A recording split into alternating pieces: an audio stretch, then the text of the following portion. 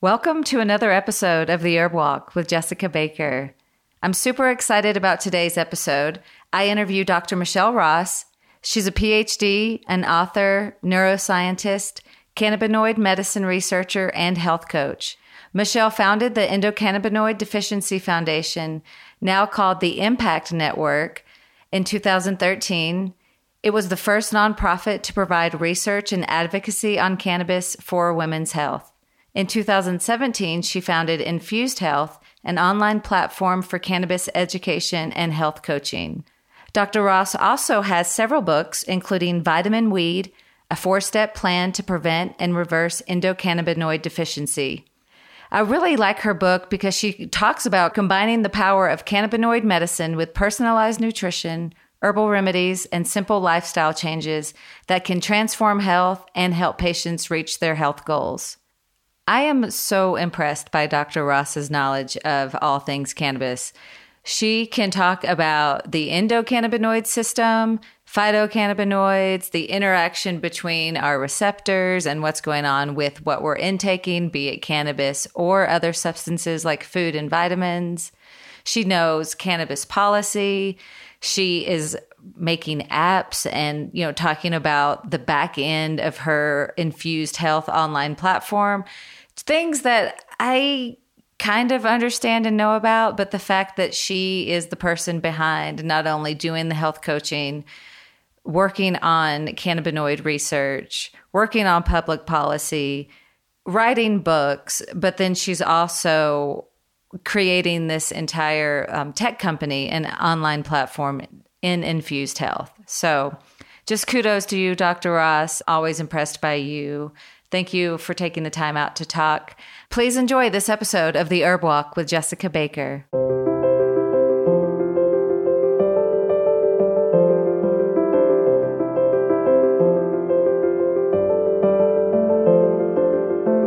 So today we have Dr. Michele Ross, PhD, author, neuroscientist, cannabinoid medicine researcher, and health coach.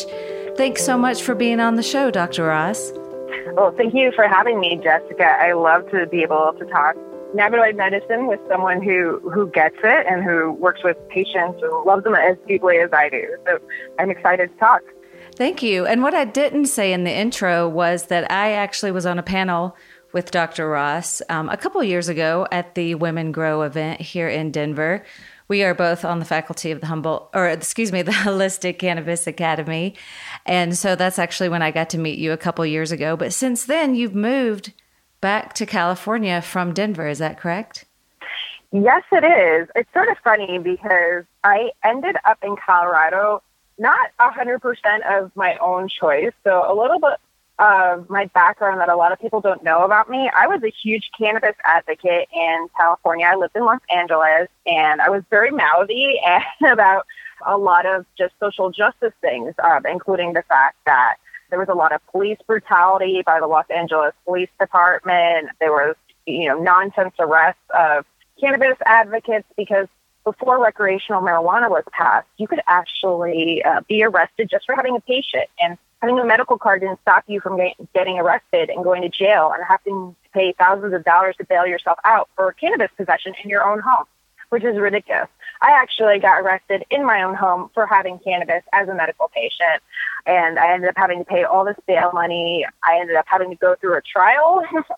It was crazy. Of course, all the charges were dropped because what I was doing was legal in the state. But after that, I was just like, I don't want to live here anymore. It's not safe for me and the work that I do. And I moved to Colorado because recreational marijuana had passed, which meant that no matter what, nothing could happen to me for being a patient or working with clients. And I moved there. But really, my heart was always in California, and I always wanted to go back. So after some time of reestablishing my work and, getting back on my feet after all the trauma, both financially and mentally from that police harassment and case, I came back to California in May. So everything has been beautiful then. It's just great to see what happens when there's full legalization. There's a lot less fear, a lot less stigma, and you can just do the work. And it's no longer talking to patients about, okay, well, you could use this plant, but here's all the bad things that could happen to you. Now it's just use it and get better.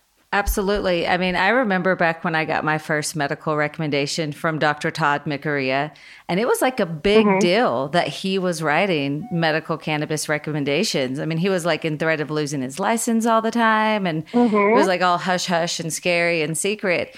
And now, I mean, yeah, to see it like literally in the news every single day, and everybody's grandma's asking about it, and everyone wants CBD. It's definitely interesting what's changed over just the course of a few years, really.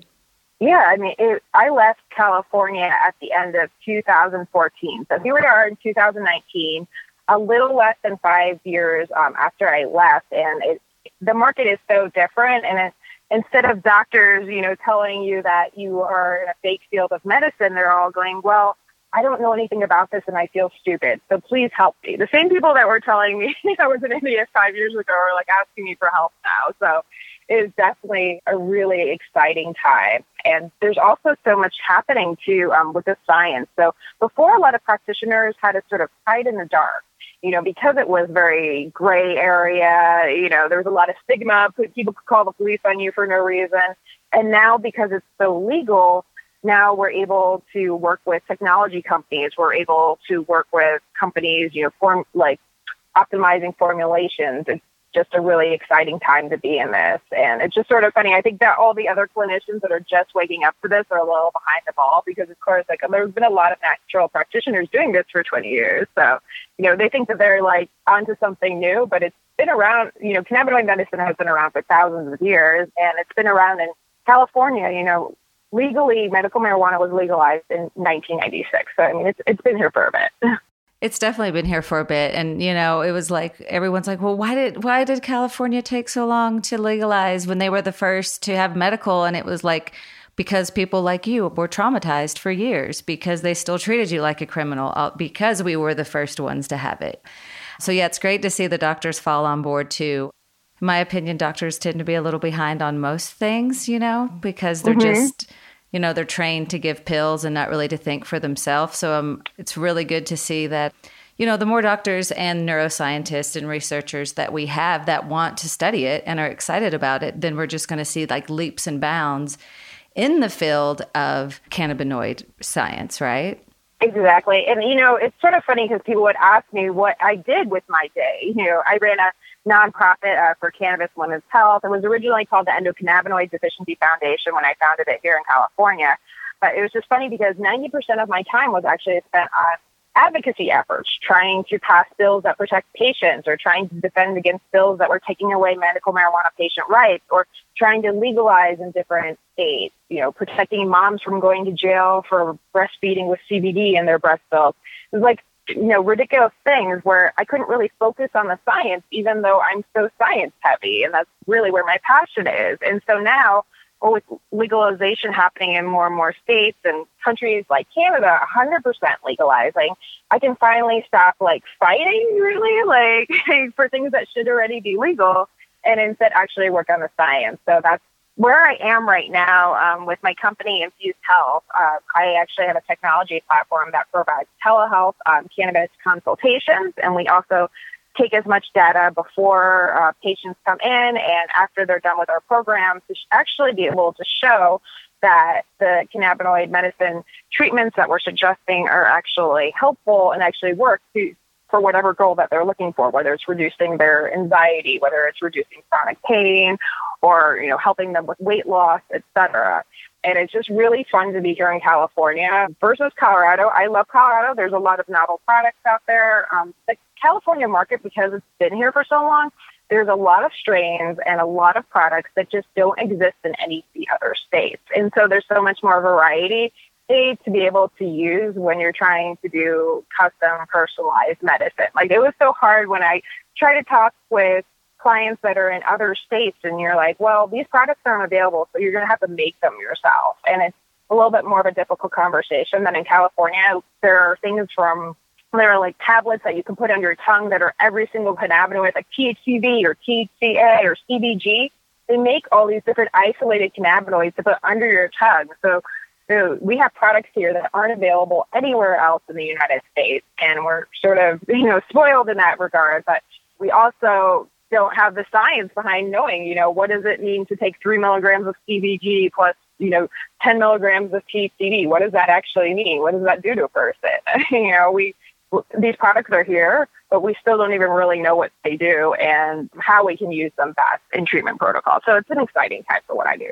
Yeah, it's definitely, I feel like it's an exciting time for like everybody who's into cannabis in one way or another, just because of the endless opportunities that we have. I mean, I kind of agree with you, although it's not a popular opinion. I prefer California in pretty much every shape or form over Colorado. But that's because I don't like dry weather and high altitude. I'm really like a water person. But there's a level of sophistication in the California market that I don't think other states, including Colorado, have. I mean, here, you walk into a dispensary and just the level of what somebody wants out of a product, I think is kind of I just think the standard is a little higher in California, and there's an elevated sense of what we want to put in our body. And also we're pretty picky, and we want to know that the strain that we think it is what it actually is, as opposed to Colorado, where there's just made up names everywhere. And you're like, that's not really telling me what I want to hear. But let's go back to the research just for a minute. The endogenous cannabinoid research has been going on for, 30, 40 years. We're just now really hearing about it. As a researcher, what direction do you feel like the research is taking? Like, we hear about THC and CBD, and you mentioned like CBG, and people are kind of talking about the lesser known cannabinoids. But, where are you hearing the buzz be about on like where the research is going to take us next in terms of learning more about these phytocannabinoids? So I think right now in clinical trials, there's been a big focus on validating CBD and other cannabinoids for epilepsy. So Epidiolex was approved. It was based off its efficacy for seizures, as well as they had an application for brain cancer. I think that cancer is really going to be the next thing that pops up in a lot of clinical trials. And we're already starting to see that. For example, Mara Gordon's company, Zelda Therapeutics, has a breast cancer study that's happening in New Zealand. Of course, it's still very difficult for these studies to happen in the United States just because they can't really study the products that are on the market here in a true clinical study. You have to dance around it and get products that are exported from other countries. So, for example, if you want to do a clinical trial here in the United States, you have to either use a product from GW Pharma or another pharmaceutical that's imported in. Interestingly, Israel just got approved to export cannabis to other countries. So I think we will actually be able to receive different lines from Israel to do clinical trials here in the United States, which is an interesting thing. But I actually think that there's going to be an explosion of research because Canada legalized cannabis, and so all the investors can actually invest in cannabis. And some of these Canadian companies are even buying dispensaries and companies that are in the United States. So it's interesting. So they raised millions of dollars on the stock market, which is what you need to do clinical trials. You can't do a clinical trial on like $50,000. It just doesn't work. You need millions, unfortunately. And that's been the issue here in the United States, is that the cannabis companies couldn't invest in. You can get the investors to invest that much money in a company, and then the universities wouldn't take the money from the cannabis companies. But interestingly, these Canadian companies have no problem being able to fund research and be able to execute it. So I've been talking to people on all sorts of different topics. One of my big passions is women's health, pelvic pain, endometriosis, using cannabis for all sorts of disorders that disproportionately impact women over men. And I mean, everything from migraine to breast cancer, not down.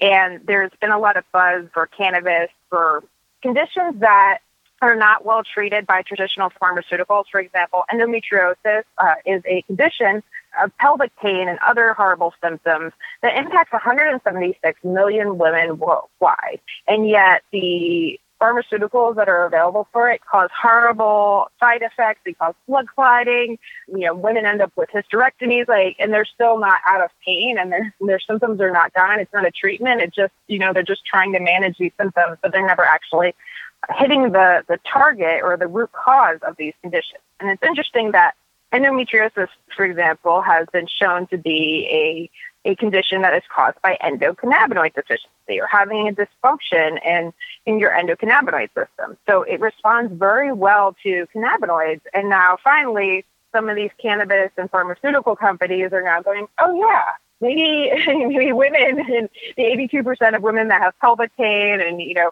176 million women worldwide that have this condition, could be actually treated by a cannabis treatment, and we should invest money in these studies. And as somebody who ran a nonprofit for years and trying to raise money and talking to all these different foundations, like the Endometriosis Foundation and this foundation, trying to get money for these studies, it was just funny because they always go, well, it's not really medicine.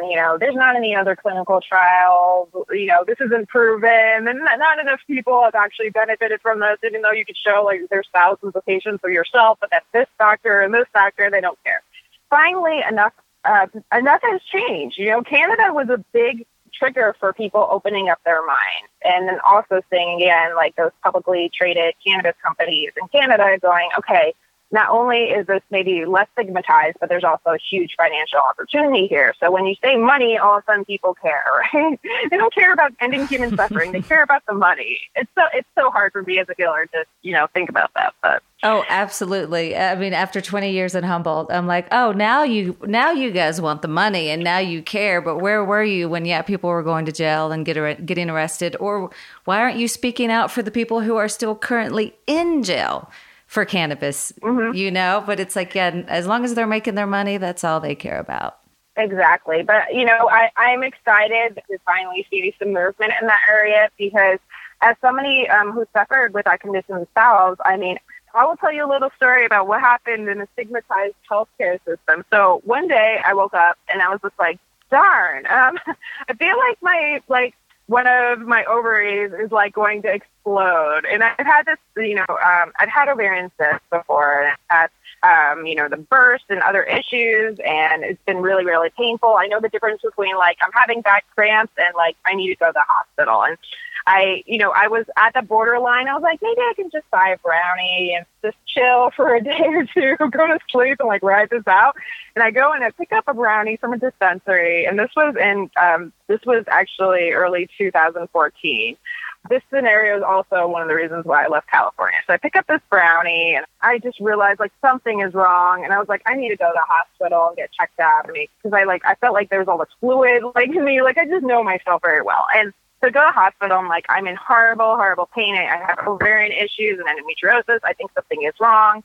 And I go in there and they're just like, are you just seeking drugs? Like basically because it says I'm a marijuana user in their files. I go to a hospital as in the Kaiser Permanente system, and they're just like, oh, pill seekers here again. I'm like, I'm not looking for pills. I don't use pills. I can stop.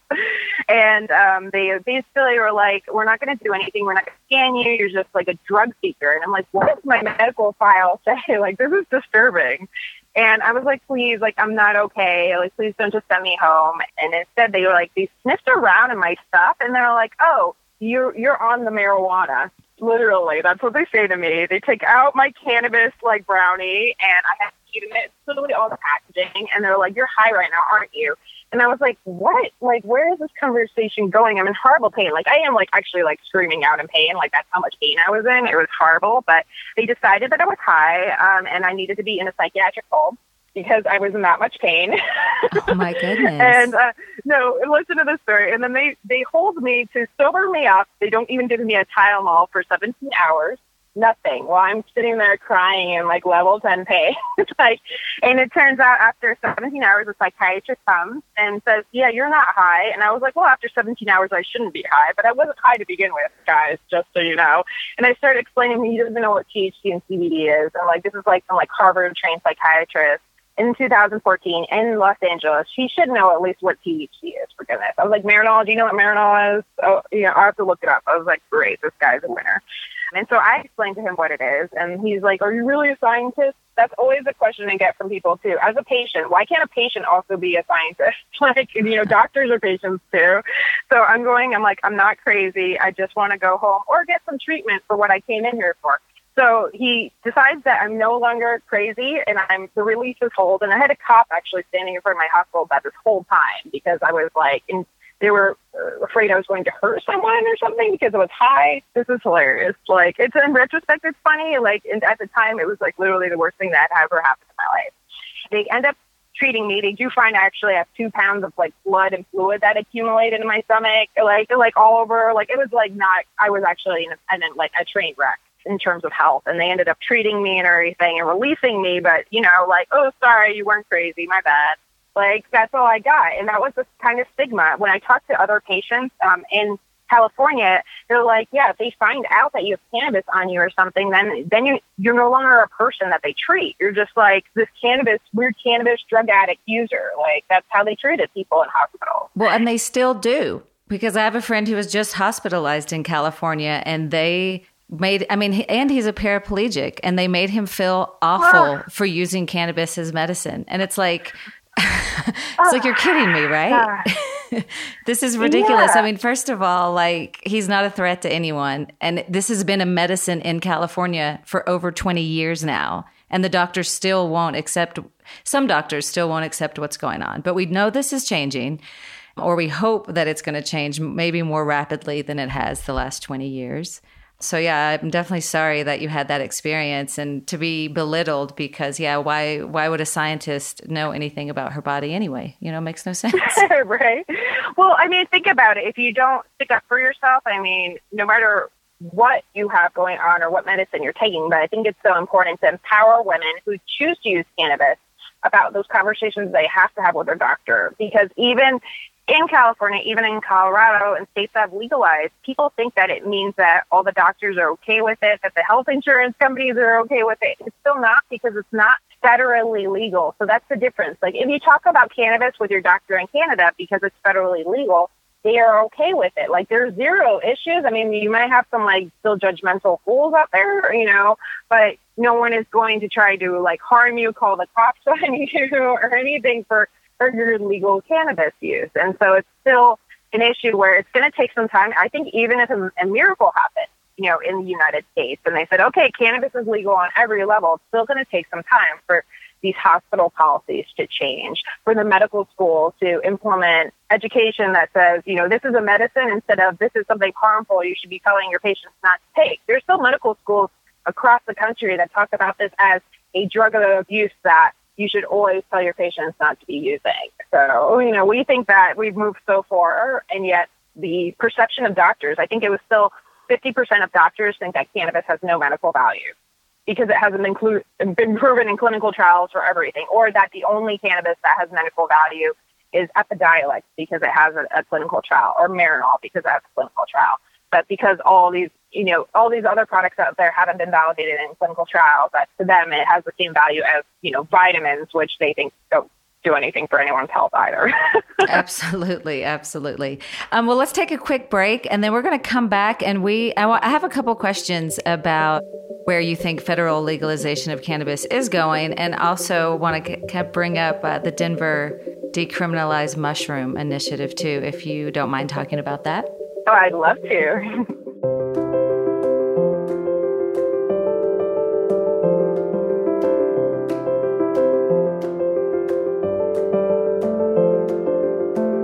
We're back on the Herb Walk podcast, and today I am interviewing Dr. Michele Ross, PhD and cannabinoid medicine researcher, along with many other talents. We just kind of left off talking about the federal legalization of cannabis and how likely or unlikely that is. Anyone in your circles, do they have any educated guesses on what is actually happening with federal legalization?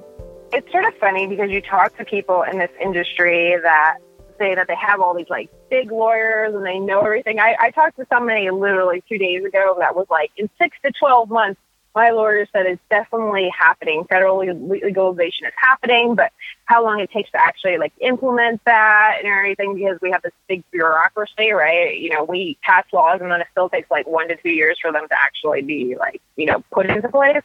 You know, I've heard that. I've heard other people just think that, nope, it's not happening, especially if Trump is reelected and he has a very hard stance against drugs, being that he doesn't use alcohol or, you know, or cannabis or any drugs himself, and that he's never going to allow it. I think it's all over the place. I think that there's some wishful thinking, but it's going to be hard for the United States to maintain its position that it's a Schedule I drug with no medical value, one with all the clinical research. I mean, like, it's just ridiculous right now. But also, the World Health Organization, or the WHO, came out with this big, report, and it's been based on like years of research and like the top like scientists and doctors and policy experts around the world. And they basically stated that it's wrong that it's scheduled the way it is. And so the United States has always said, well, we don't want to break all these drug treaties and we don't want to be out of step with all these other countries. And the other countries were like, yeah, we messed up. So let's, we recommend a change and they're going to implement this change. So if the rest of the world is saying cannabis is okay as a medicine, the United States is the only one that says, nope, it's not a medicine. But that would be ridiculous. However, our current administration is also the only country that's not signing climate change agreements or things like that. So just because everyone else is doing it doesn't mean that we will, unfortunately, and we might have to wait till we have a Democratic president to make some change on this, which makes me really sad. But I'm really excited to see the Democratic presidential candidates like Cory Booker, who actually was one of the co-signers, or I think the initial sponsors of several cannabis legalization laws, like the CARES Act for the United States, like bills that basically were proposed but never actually got heard on our floor because people that decide which bills get heard are all Republicans that hate cannabis. But the people that have been pushing and receiving awards from all the cannabis nonprofits and everything are the ones running for president right now.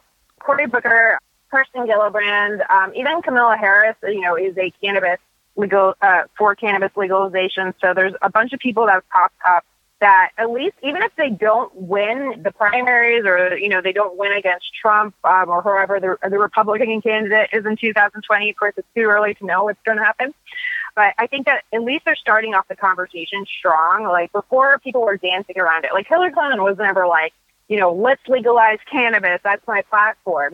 She might have done it, but she never really wanted to talk about that straightforward. But these candidates are now the first thing out of their mouth is racial injustice. Let's legalize cannabis. Let's strengthen our economy next, right? That's the first thing that they're going to do. That shows that the United States is ready for this and that they think that there's enough support, within our House and our Senate, et cetera. And I really think it's time. Canada went first, and it's just time. So, I don't want to get my hopes up because there's been a lot of things that, you think is going to happen, and it's just taken this long. It's taken this long for the Farm Bill to pass.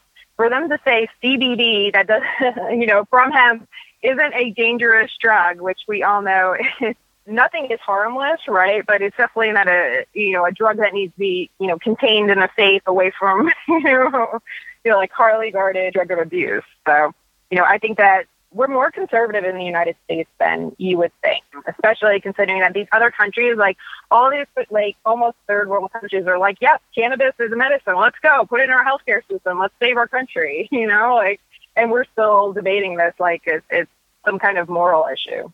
Well, I think that's what makes America so slow on issues is one, because it all becomes a moral issue. And we have a lot of I don't think we have a lot of people in power who really want people like us, free thinking and really think outside the box and want new opportunities and new paradigms for people to live in, unwilling to even accept that there's climate change. They're so concerned about making sure that we don't have a right to say, what we do with our own bodies, much less our own spirits and our minds, which, as we know, things like cannabis and also psilocybin mushrooms are really mind expanding and also, can have the opportunity to create huge shifts in culture and paradigms. And I think, the old guards are kind of afraid of too many people free thinking and free loving and, wanting true equality and justice for all and all of those things, right? Which is what cannabis brings to so many people.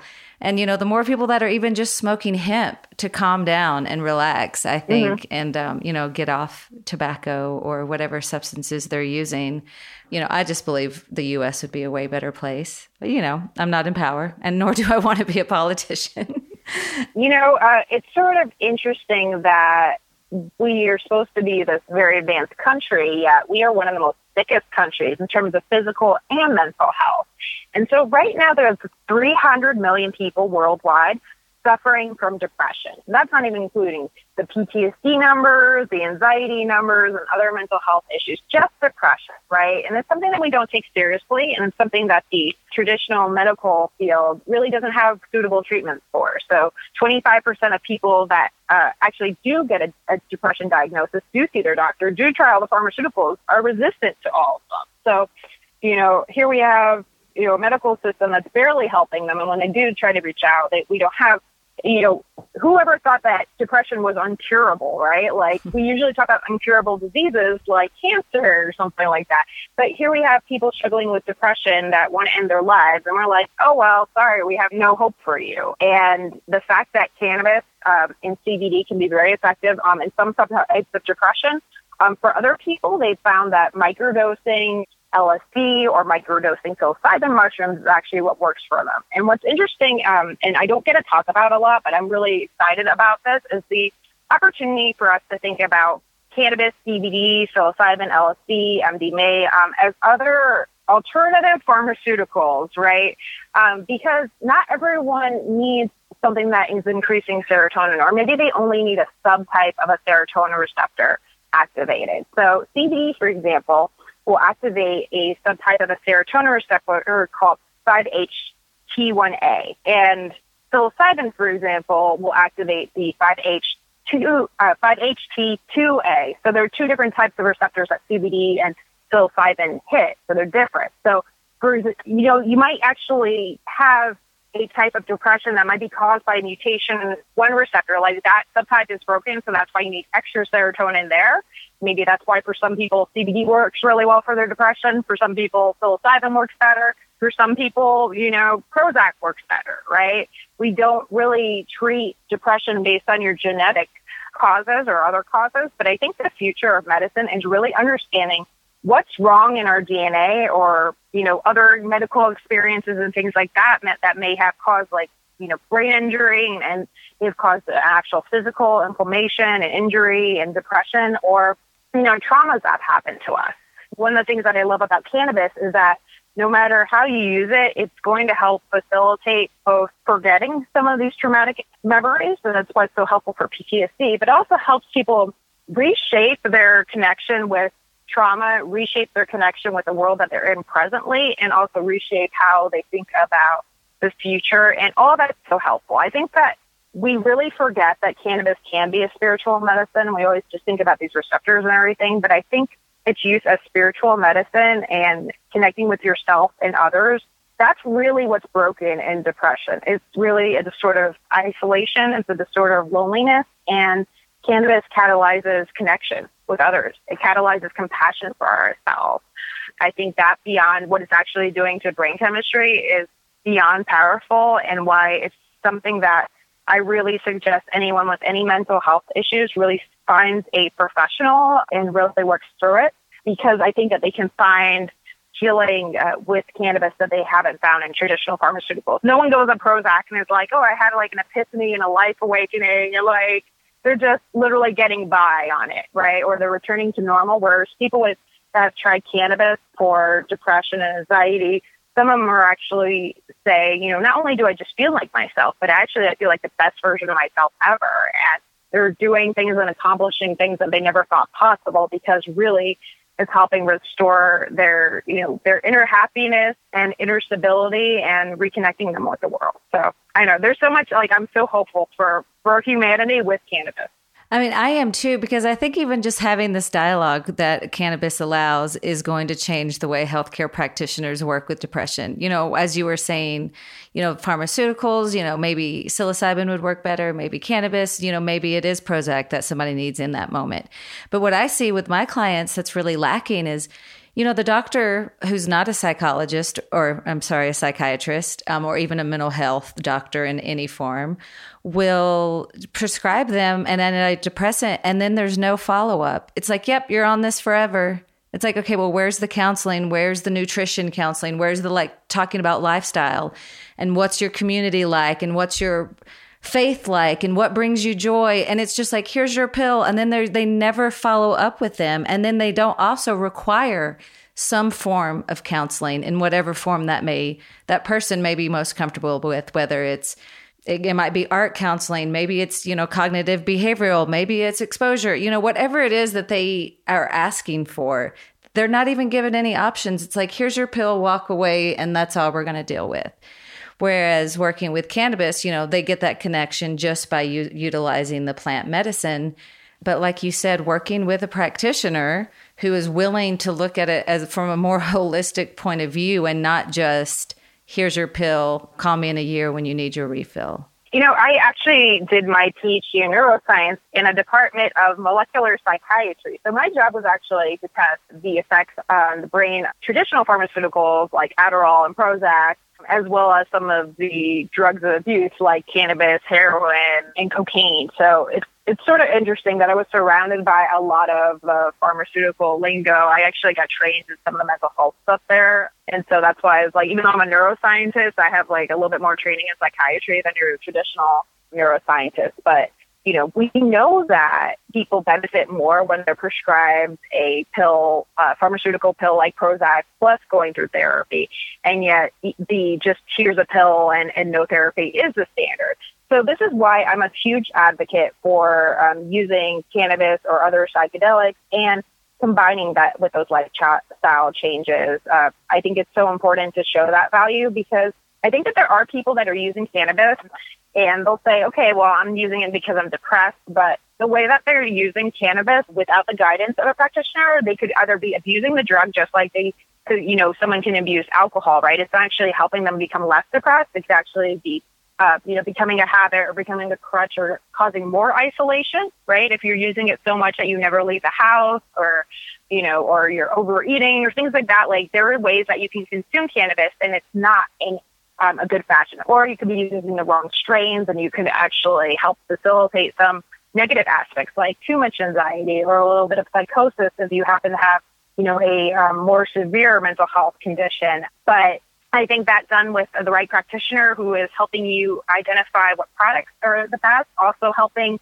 just check in, also about like cannabis use, like how do you feel about your cannabis use? How do you feel about your alcohol use right now? Like how do you feel about your relationships at work, at home, et cetera? And just working with that client to make sure that not only are they feeling better, mentally, but also that they're showing improvement in other aspects of their life and the quality of their life. And I think that's really something that we know as practitioners that are preaching the holistic approach. But there's still a lot of doctors. Like it's hard for me sometimes to even talk to traditional doctors because they want to know about cannabis, but then they still want to include cannabis as a treatment like they do for the other pills. Like they're not going to be following up with any type of therapy or life coaching or anything like that. And that's why what we do, we have a certified coach network. And it's just providing that support for the ones that are like, okay, we're open to cannabis, but we still are not going to have these meaningful conversations, just because we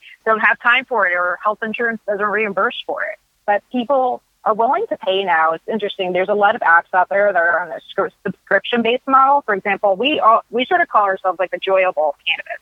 Joyable is an app where they have actually CBT, cognitive behavioral therapy, for people that have anxiety or depression.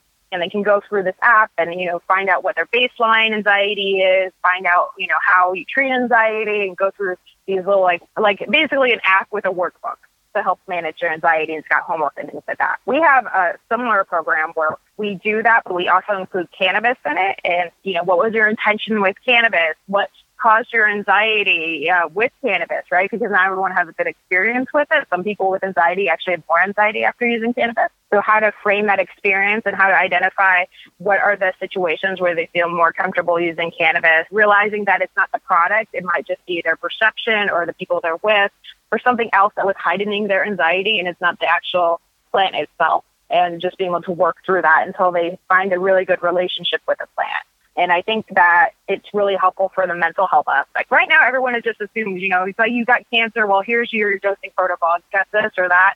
There are some things that just physiologically work. But when you have somebody with mental health issues, it's a lot more complicated because cannabis can amplify emotions, right? It can amplify or change our perceptions of things. And so when you're already working with someone that might have heightened anxiety or, stress, hormones going on, that you need to work a little bit with them to make them feel comfortable with the plant and make them feel empowered rather than, scared of it.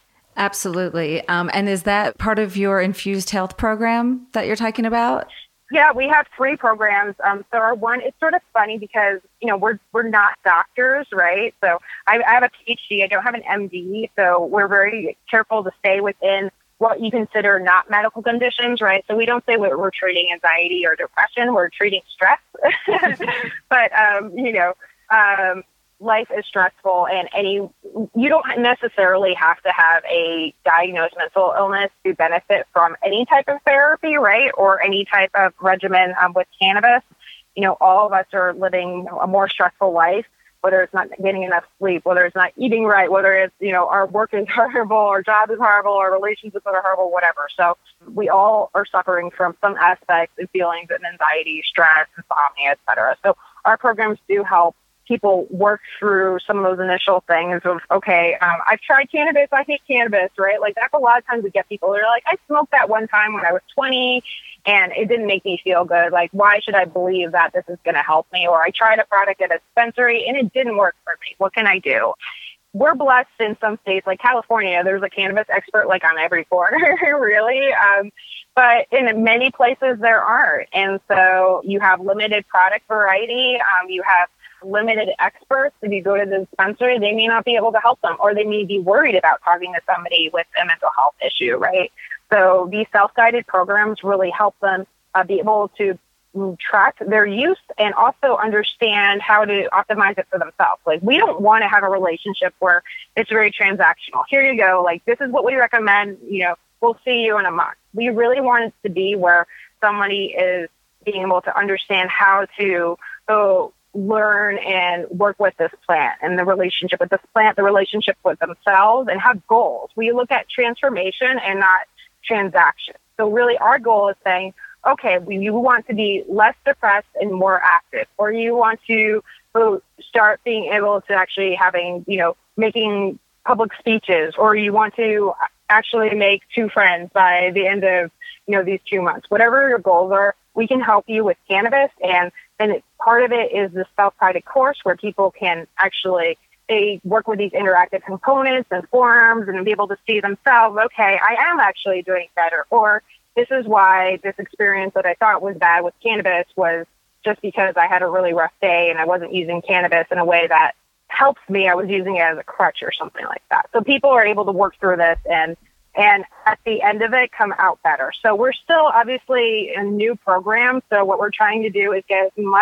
as many users in so we can validate this. And we've been talking too about clinical trials where, if we have this platform and it does work and we can show that it works better than just cannabis alone, because there's been some clinical trials actually with some apps that suggested they're like, it wasn't actually good for depression, which I was actually angry about, because I'm like, overall, I would say that most patients are improving with depression on cannabis, but I would say that there would be even more significant improvement if there was more interaction with a healthcare professional or some guided, protocol with it, right, and support. But to say like, oh, it doesn't work, is not something that I feel is real. I think it's, when we see people not do well with cannabis, it's because they're not getting any support, any actual real good recommendations, right? If you pick the wrong strain, you're not going to necessarily benefit. There is some benefit to THC for many clients, but, there are some that need different things. So I think that combining coaching with this platform will provide significant reductions in levels of anxiety, depression, stress. We're also hopefully our goal is to raise enough money with this company where we could do that. We could test for stress markers and things like that. So we really want to be validating an alternative method and protocol for treating depression, because again, the market's huge. So thankfully, when you say things like that, you're like, well, there's 300 million potential people that could be benefiting with this with depression alone. But right now, just cannabis isn't looking at things like this in a very technical and methodical way, whereas I'm a scientist. I came into this, I got my PhD because I wanted to help people with addiction and help people struggling with mental health issues. And it was like the number one thing I think that is going to beat all the drugs out there is cannabinoids and psychedelics. So I think that this entire class of medicine is just pretty much probably going to replace most of, what we consider to think of as psychiatric drugs. So I'm excited to do this. It's just it's a huge beast. No one knows how much work it is. I've been working so hard on this, but I've been in the tech field for a long time too. So I've done science, I've done tech, I've done nutraceuticals. So I'm just all over the place. And it's just this is my baby where I've combined everything into one thing. And I was like, cool, let's do this. We're going to save the world. Well, that's definitely a lofty goal. And any assistance you need, definitely like reach out because we all want to help save the world, right? Especially if we're going to do it through cannabis and psilocybin and other things. I do want to cover your book real quick. Well, not real quick, but I do want to get to our psilocybin talk. But one thing I really liked about your book, Vitamin Weed, A 4-Step Plan to Prevent and Reverse Endocannabinoid Deficiency, is, well, first on the front page, you said get healthy, not high, or on the cover. And that just made me laugh immediately because it's like, well, yeah, we want to get high, of course, but definitely the most important thing we want to do is to actually get healthy. And what I appreciate about that book is that you really talk about personalized nutrition, herbal remedies, lifestyle changes. We talked about it before, just like a more holistic approach to working with cannabis. And as a researcher, I love it that you put it in your book because, yeah, you can't just like, I'm going to smoke weed and everything's going to get better. And when I see all of these people just, selling their multi-level marketing CBD products and claim, all sorts of crazy things, like one chemical constituent's going to like save your life. How do you bring things like personalized nutrition and lifestyle into a research setting? Yeah, I think that really the only way to do it is through technology because there are so many pieces of it, right? Somebody could be trying to journal, but trying to take pictures of a journal and everything is just like too much work. So one of the beautiful things about all these genetic testing platforms that have come into play, like, for example, 23andMe, Ancestry, et cetera, is that you can export your raw genetic data from these programs, and then you can plug them into either other programs. You can build your own platform for looking through the genes, but we do things a little bit manually right now just because we're building out like the entire back end. Like we have a front end. In our ideal world, we would be able to take this raw genetic data from some of these platforms, be able to see, okay, well, these are the mutations you have in serotonin receptors and endocannabinoid receptors, et cetera. And we can actually pick more targeted treatment protocols for me for day one rather than doing the trial and error that you normally see when you're trying to pick an antidepressant for a patient or a cannabis strain, right? Like no one can look at a person and say, that's the product you need right now. But if we have certain data, like genetic data, and we can see, okay, this is how your body metabolizes cannabinoids. This is how your body metabolizes specific pharmaceutical drugs. This is what's wrong with your cannabinoid receptor. So if we pick something that targets this cannabinoid, CB1, say, over CB2, or TRPV1 over a different one, like we could actually be able to more quickly be able to pinpoint what is the best treatment for a specific client. So, we're already manually reading some of this data off right now, and it's very helpful. And the reason why is because some of these conditions have specific mutations in cannabinoid receptors, including depression, anxiety, and PTSD. So there's a reason why some people respond well to cannabis and some people don't, or some people respond better to CBD and some don't. But most practitioners are not working at that kind of level. So it's like we want to be able to provide a platform that makes it easier for everyone, right? Like there's no real platform out there that says sort of what we do. We're like trying to do things like, picking from like one app or in another app. Like there's apps for nutritionists, there's apps for personal trainers, there's apps for like buying cannabis, like a Weed Maps or something. But there's not really a platform that really helps cannabis coaches be able to input what their coaching sessions are, input that genetic data, be able to see everything in like one place, and also be able to do meal plans and things like that. So that's what we've been working on, because in cannabis space, unfortunately, as soon as the platform that you're using finds out that like you're putting cannabis information on it, all of a sudden they're like, "Ooh, yeah, your payments have been declined." Like you can't process things. And we've done this with like 30 different platforms where it was cool. Like as long as we coded everything, where it was just like, I don't know, they're taking 5 milligrams of broccoli every day. Like then they figure out that broccoli meant cannabis, and then all of a sudden like they wouldn't work with us anymore, right? And we realized that until the stigma is over, and it's fully legalized in every country in the world, it's still going to be a challenge. And even taking payments, for example, like this sounds so stupid, but in order to take payments for my book, Vitamin Weed, I got shut down from 6 merchant processors. And I was like, it's just a book. Like I'm selling a book, right? But because it said weed on it and has pictures of cannabis leaves, we were turned down. I lost 7 Stripe merchant accounts. Like I couldn't take payments for my book for the longest time. Like that's ridiculous. And so there are practitioners across the country that have the same thing. And we're like, we're not even selling CBD or anything that's supposed to be like high risk.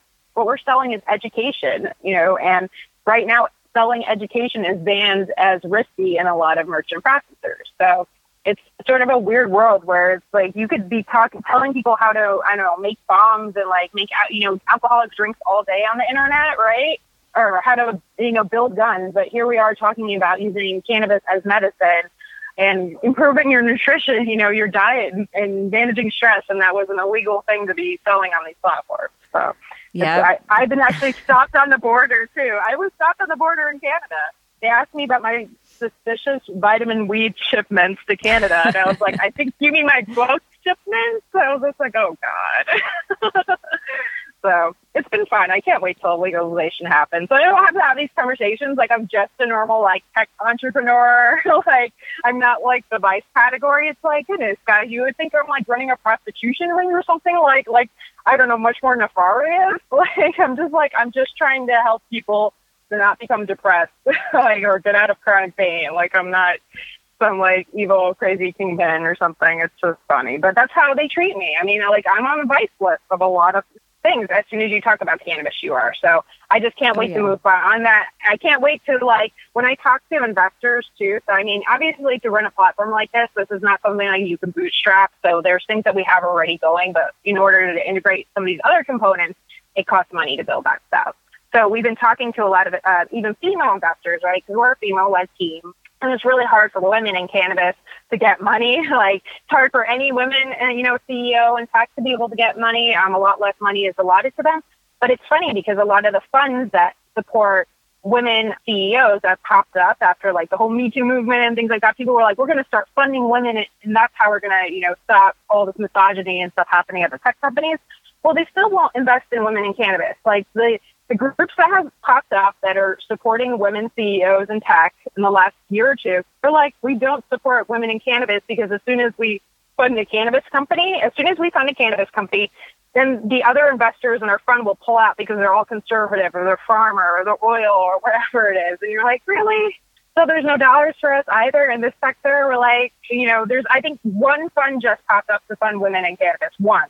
Like, so it's sort of funny that everyone wants to see these things. Everyone wants to see cannabinoid medicine implemented, but it's still like, in order for this change to happen, in order for us to move the dial, in order for this to be mainstream medicine, in the new way that healthcare is performed, we actually have to put our dollars behind this. And I think actually it's sort of funny that we have these very high level structures in place in the United States and Canada, some of these other countries where it might be hard to really implement cannabis into the traditional medical structure because it threatens pharma and it threatens a lot of different things. Whereas in countries where there isn't a strong healthcare system or it's broken, right? Think about like third world countries where there's actually opportunity. Imagine if we were able to go into a country and the first thing that we were able to do was not, bring pharma in. We actually started the healthcare system from scratch with plant-based medicine. Right? Like we have the opportunity in some countries like that. I've been talking to some amazing people that have been really working on that. Cannabis has been legalized in some countries where the healthcare system is almost non-existent. So we have opportunities, I think, to have other countries almost as a model. This is what it could be like if we treated people with cannabis. It's an antibiotic. It's an antiviral. Like when used in a certain way, in a certain fashion, so there's a lot of opportunities for us to be able to go with plant-based medicine and not create opioid crises in other countries and things like that. We can do it right the first time, whereas trying to fix our broken system is sometimes just so hard. I still feel like cannabis medicine is never going to be the first line of medicine. I think it's always going to be like sort of in the alternative field, like where we put acupuncture and Chinese medicine, which I'm like, that should be first line therapy, not like after you've tried 10 different opioid prescriptions. But I just feel like we're going to be fringe. Yeah, we're going to be fringe for a little bit. And unfortunately, I still think that there's a lot of middle America that is just never going to try cannabis medicine, not even in the next 20 to 50 years. So just unfortunately, it's the same people that think that evolution shouldn't be taught in school. So I think that there's a lot more work and education, and maybe some people in the United States never shift the stigma around cannabis. Maybe it's just stuck in there. Whereas, in other countries that have nothing, I mean, they're looking for any solution and they don't have the space stigmas about plant medicine. They just don't have any medicine, like, period, in those countries. And so well, they have like there. herbal medicine that's not capitalized upon yet. It's like more like folk doctors in their villages as opposed to like a big infrastructure of hospitals and research centers. And because they have their medicine, it's just not how we look at a medical model, So my concern with big pharma really in cannabis would be, we have Epidiolex already that is FDA approved and now on the market in the United States. And then, when it does become federal legal, the U.S. Department of Health and Human Services, right? We already have a patent on cannabinoids for, basically like neurological problems. So, I just see pharma taking cannabis out of the hands of people like you and me, because now there's, GW Pharmaceuticals has 200 plus patents pending for different combinations of cannabinoids and terpenoids and, in different solutions and pills and tinctures and everything else. So don't you think that big pharma is just going to end up taking that from the people? Maybe not whole plant medicine, but at least that like breaking down of constituents into different percentages? It's definitely something I've warned about, and why I tell people that we really should be fighting for cannabis or cannabinoids as vitamins, right? In the United States, vitamin D is available as a prescription drug for high amounts, but it's also available as an OTC drug. So you can go to your doctor, they can say, okay, do you want a script for this? And it doesn't cost a lot because it's generic. Or you can just take maybe 10 times the amount of the 600 IU of, vitamin D pills or whatever that's on the market, right? You don't necessarily have to take, one big 10,000 IU pill. But I really want to see, high doses of single cannabinoids like THC or CBD, or like even just like whole plant extracts of, say, CBD that are really, really high milligram dosage. I feel like if you're using it for cancer, using it for seizures, that really should be under the purview of a doctor. Like seizures, I don't even treat seizure disorder. I tell people, like, please go to these experts, because that's outside like my field of both knowledge and also like risk aversion. I don't want anything to happen to a pediatric patient, right? I really think that should be handled by a neurologist. But I think that for most things, like, right, if you're just trying to relieve anxiety, I feel like if you're telling somebody that they need a prescription for a CBD vape pen to take, like vape before they go give a talk or something, like that seems silly, right? We have things like 5-HTP that are available as vitamins on this market. So my book was written in a way that I just wanted to remind people that vitamins and herbs and other OTC treatments, that they work. Even though the government continues to put out paper after paper that are like, herbs don't work and this and that, like, it's very annoying. If you look in other countries, just because, again, this work wasn't supported by U.S. government money doesn't mean that the research that happens in other countries is not real. It just actually means that our country is not funding alternative medicine and the clinical research in the way that it should. But I think that many patients do very, very well on herbal supplements and nutrition. So I think that people should actually just start disregarding the junk that's coming out of the United States. We are propagandizing science here, and just really focus on, how is it working for me? Am I getting results with myself under the care of a practitioner like you or me, right? Like, if you change your diet, you exercise, you practice meditation, and you take cannabis or some other natural products, you're going to see results, right? If you just popping any type of pill, whether it's a Chinese herb or it's a vitamin by itself, it's not going to do anything if you're, on your stat American diet or things like that. So I think that we really need to make sure that in the United States that we push for that we have a over-the-counter cannabis and CBD market here, that we never take away the OTC nature. Even if it has to be through the dispensary system, but I just don't want to see that it's only prescription only, because we have a horrible system for health insurance in this country. So many people don't have access to doctors and medicine because they don't have health insurance, so they can't afford health insurance.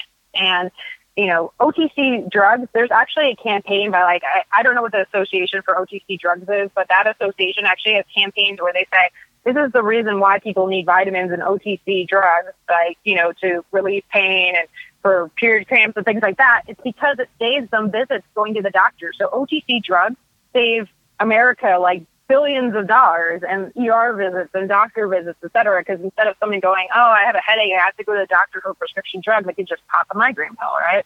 And it's very, it's not going to kill them, right? It has a low risk profile, et cetera. Well, CBD has a low risk profile. Low dose THC has a low risk profile. Again, you can't overdose on cannabinoids. So why are we so worried about having to see a doctor as a gatekeeper for something that will not kill somebody, right? All drugs have some abuse potential. All drugs have a potential for side effects, but all supplements or vitamins can potentially interact with other drugs and potentially can cause negative side effects, right? That's why, again, it's important to read, what vitamin or herb you're taking, or, understand what kind of medications you're on. There are some medications that interact with birth control, which so many women are on hormonal birth control, but don't even read. You're like, okay, this supplement you're actually taking will make that less effective, right? So I think that we have to fight for a safe and not over-regulated OTC market for cannabis. And that's something that I'm going to be fighting for. I don't necessarily align with pharma. Everyone always expects me to. They're like, just take the pharmaceutical money. You'll be like, and you'll live a very good and cushy life. And I'm like, I just want to make sure that people that cannot afford the best healthcare in our country and other countries still have access to this, because I know what it's like to be sick. I used to be in a wheelchair. I was very ill. I was fighting for my life. And I know what it's like not to have access to the best medical services.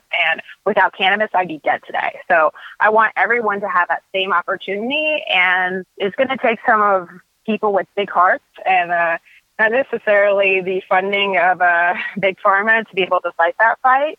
Sometimes you feel like it's a losing fight, but I think that there's enough holistic practitioners in this country that together we can all make a strong argument for it. Yeah, I'm definitely on board for that. That's pretty much, my daily speech to somebody during the day is like, yeah, we need to keep this in the hands of the people. And just that difference between decriminalization and legalization, and how there's like a nuance of that word that a lot of people don't understand.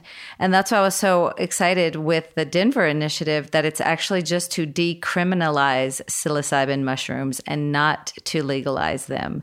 Will you just talk a little bit about that decriminalization initiative and why you chose to say decrim and not legalize the psilocybin mushrooms?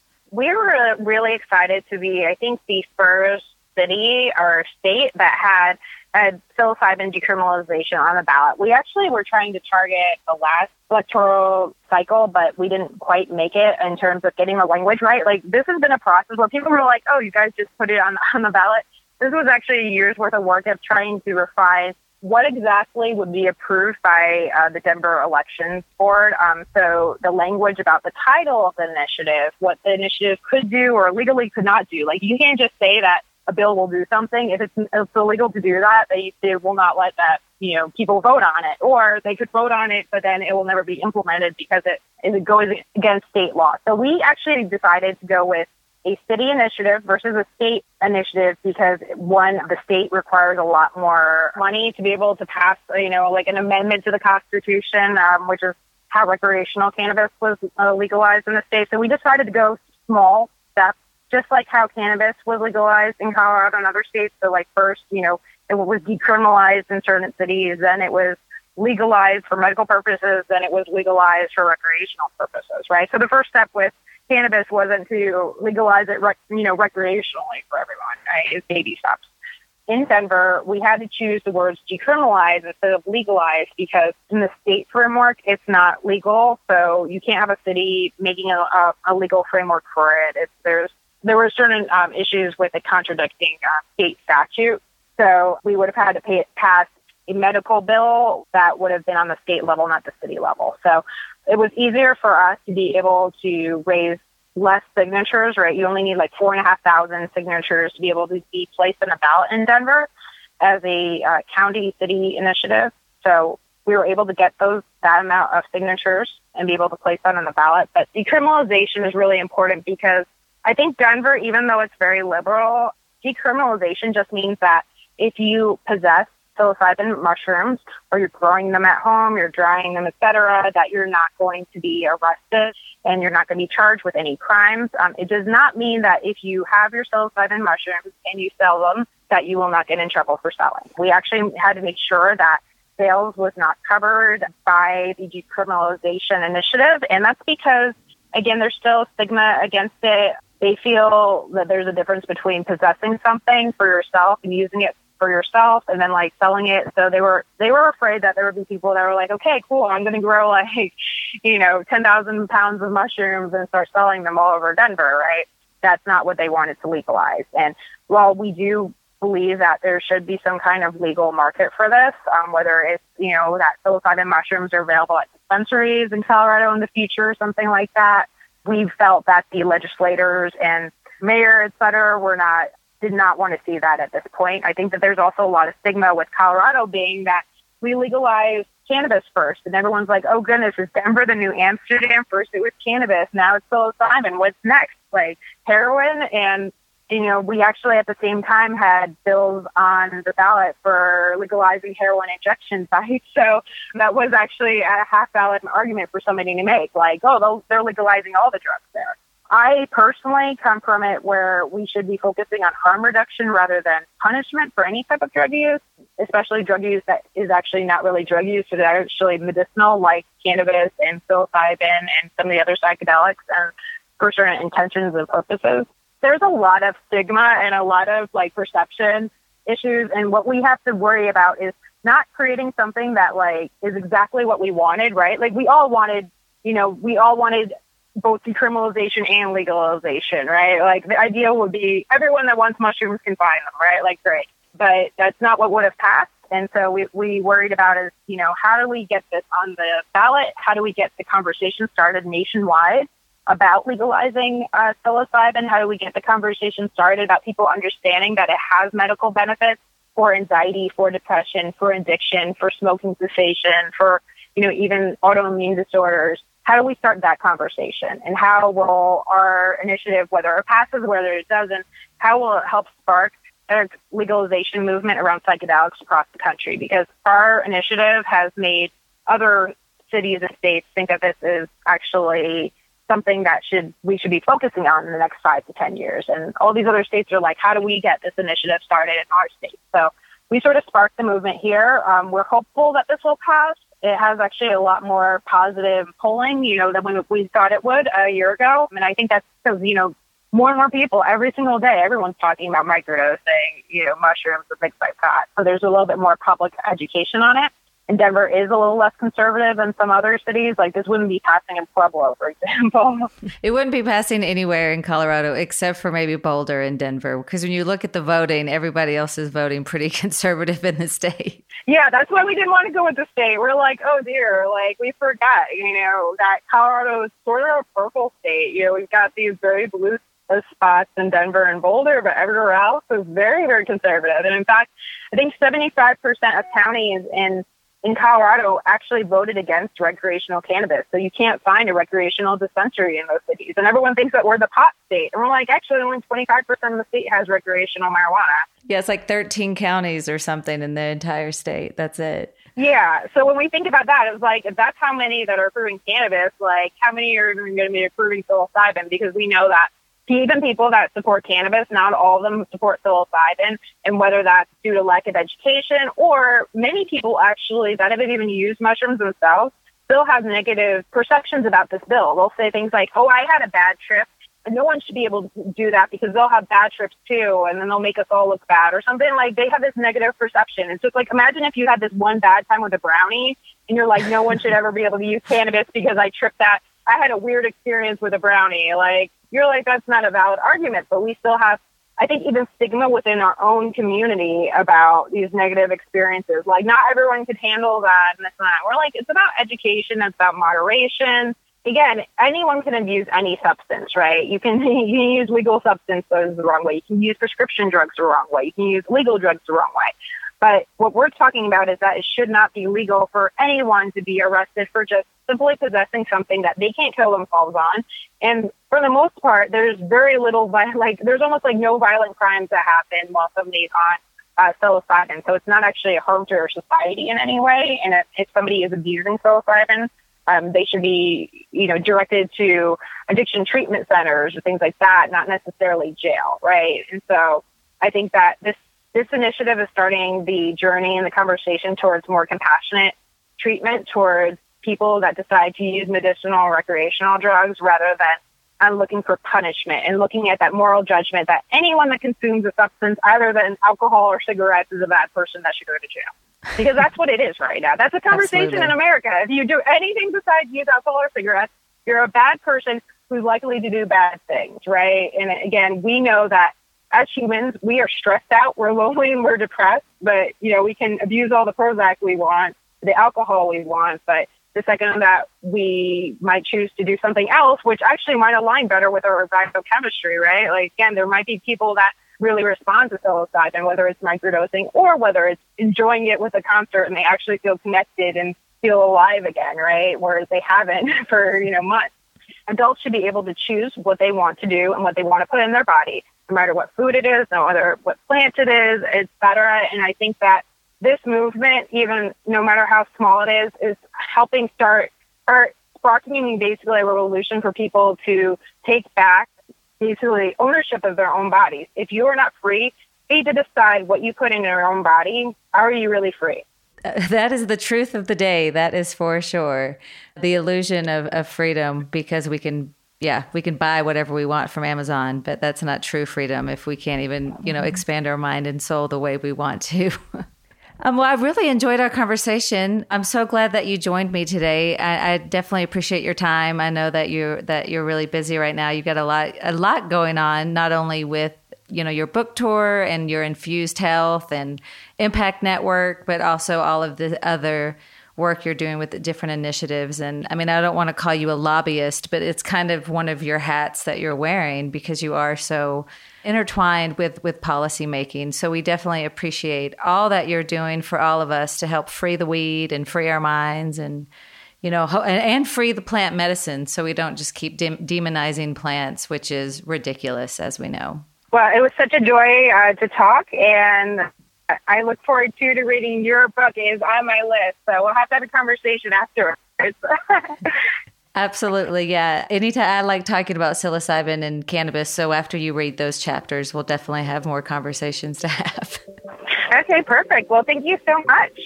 Thank you, Michele. And thank you for listening to another episode of the Herb Walk podcast. We'll be back with another episode at a later date. Thank you. I don't know about you, but I am so full of information from that interview with Dr. Ross. Every time I think I know a lot about cannabis, then I talk to somebody like Dr. Michele Ross. And I am once again reminded that I may know a lot about cannabis, but there is so much more to learn. And so I really appreciate Dr. Ross's time to share with us just a little bit about the infinite possibilities that can come in the future with real cannabinoid research and also, a little love behind the research. When I think about these conversations about, plant medicine and bringing cannabis into the fold of more of an allopathic model so we can have more effective cannabis research, I'm always a little protective, like, oh, I want to leave cannabis in the realm of herbal medicine and this more, like natural approach to working with nature as our guide for health and healing. And I understand that needing research to make it more, I guess, more palatable for people who need our double-blind, placebo studies that America, has as our standard for we can't say anything works unless we have this standard. So now we're talking about putting cannabis in this standard of research. And I get a little protective. I really want to keep cannabis in this like heartfelt space of natural healing and how I need to get over that a little bit and be more receptive to it becoming more mainstream. Because if we truly want to use cannabis as medicine and also just be able to use cannabis as recreation and as fun as is our right to do as adults, then I have to embrace this more allopathic and Western approach to working with cannabis. And although I do in my practice, I understand the endocannabinoid system and the endocrine system and, how olfaction and the terpenoid cannabinoid synergy really works within the body. And I always refer to that when I do work clinically. But where I also go is just that heart space and my herbal head, which is just thinking that this is a plant that has evolved over thousands of years. And in the realm of cannabis, a lot of that due to our co-evolution with humanity, because it has been a cultivated crop for at least 10,000 years. So we have cultivated each other over centuries now, us and cannabis. This is just a little rambling about my love of herbal medicine and this little disdain I've had for Western medicine that is because I haven't known people like Dr. Michele Ross. And now I'm like, yes, there are people like her out there who are rooting for us and rooting for the medicine and not rooting for profit, which is what Big Pharma does in these research studies. So often it's to prove that their drug that they want to go make billions of dollars off is going to work. And so I want to keep cannabis in this space where it doesn't just get used and abused by Big Pharma. And so thank you, Dr. Ross, for being you and for being willing to be on the forefront of this and to be active and to speak out and also to do the hard work and to do the research and the things that like people like me, I'm just not going to do. So I totally appreciate you. For those of you who want to learn more about Dr. Ross, you can find her at infusedhealth.com. That's the best way to get in touch with her. If you want to have a private mentorship with her and work with her clinically, or if you want to do one of her programs like the Cannabis and Motherhood program that she does through Infused Health. And that's an online platform, and she will have some live dates in specific cities as well. Thanks again for listening to another episode of The Herb Walk with Jessica Baker. I appreciate it. You can find me on my website, bakerbotanica.com, on Facebook. My business page is Jessica Baker, LAC. That stands for Licensed Acupuncturist. So Jessica Baker, LAC. On Instagram, I am Baker_Botanica. I have a blog, The Herb Walk, just like the podcast. My blog has the same name, but you can find that blog at jessicabaker.blog. As always, thanks for listening, and thank you for being a lover of plant medicine.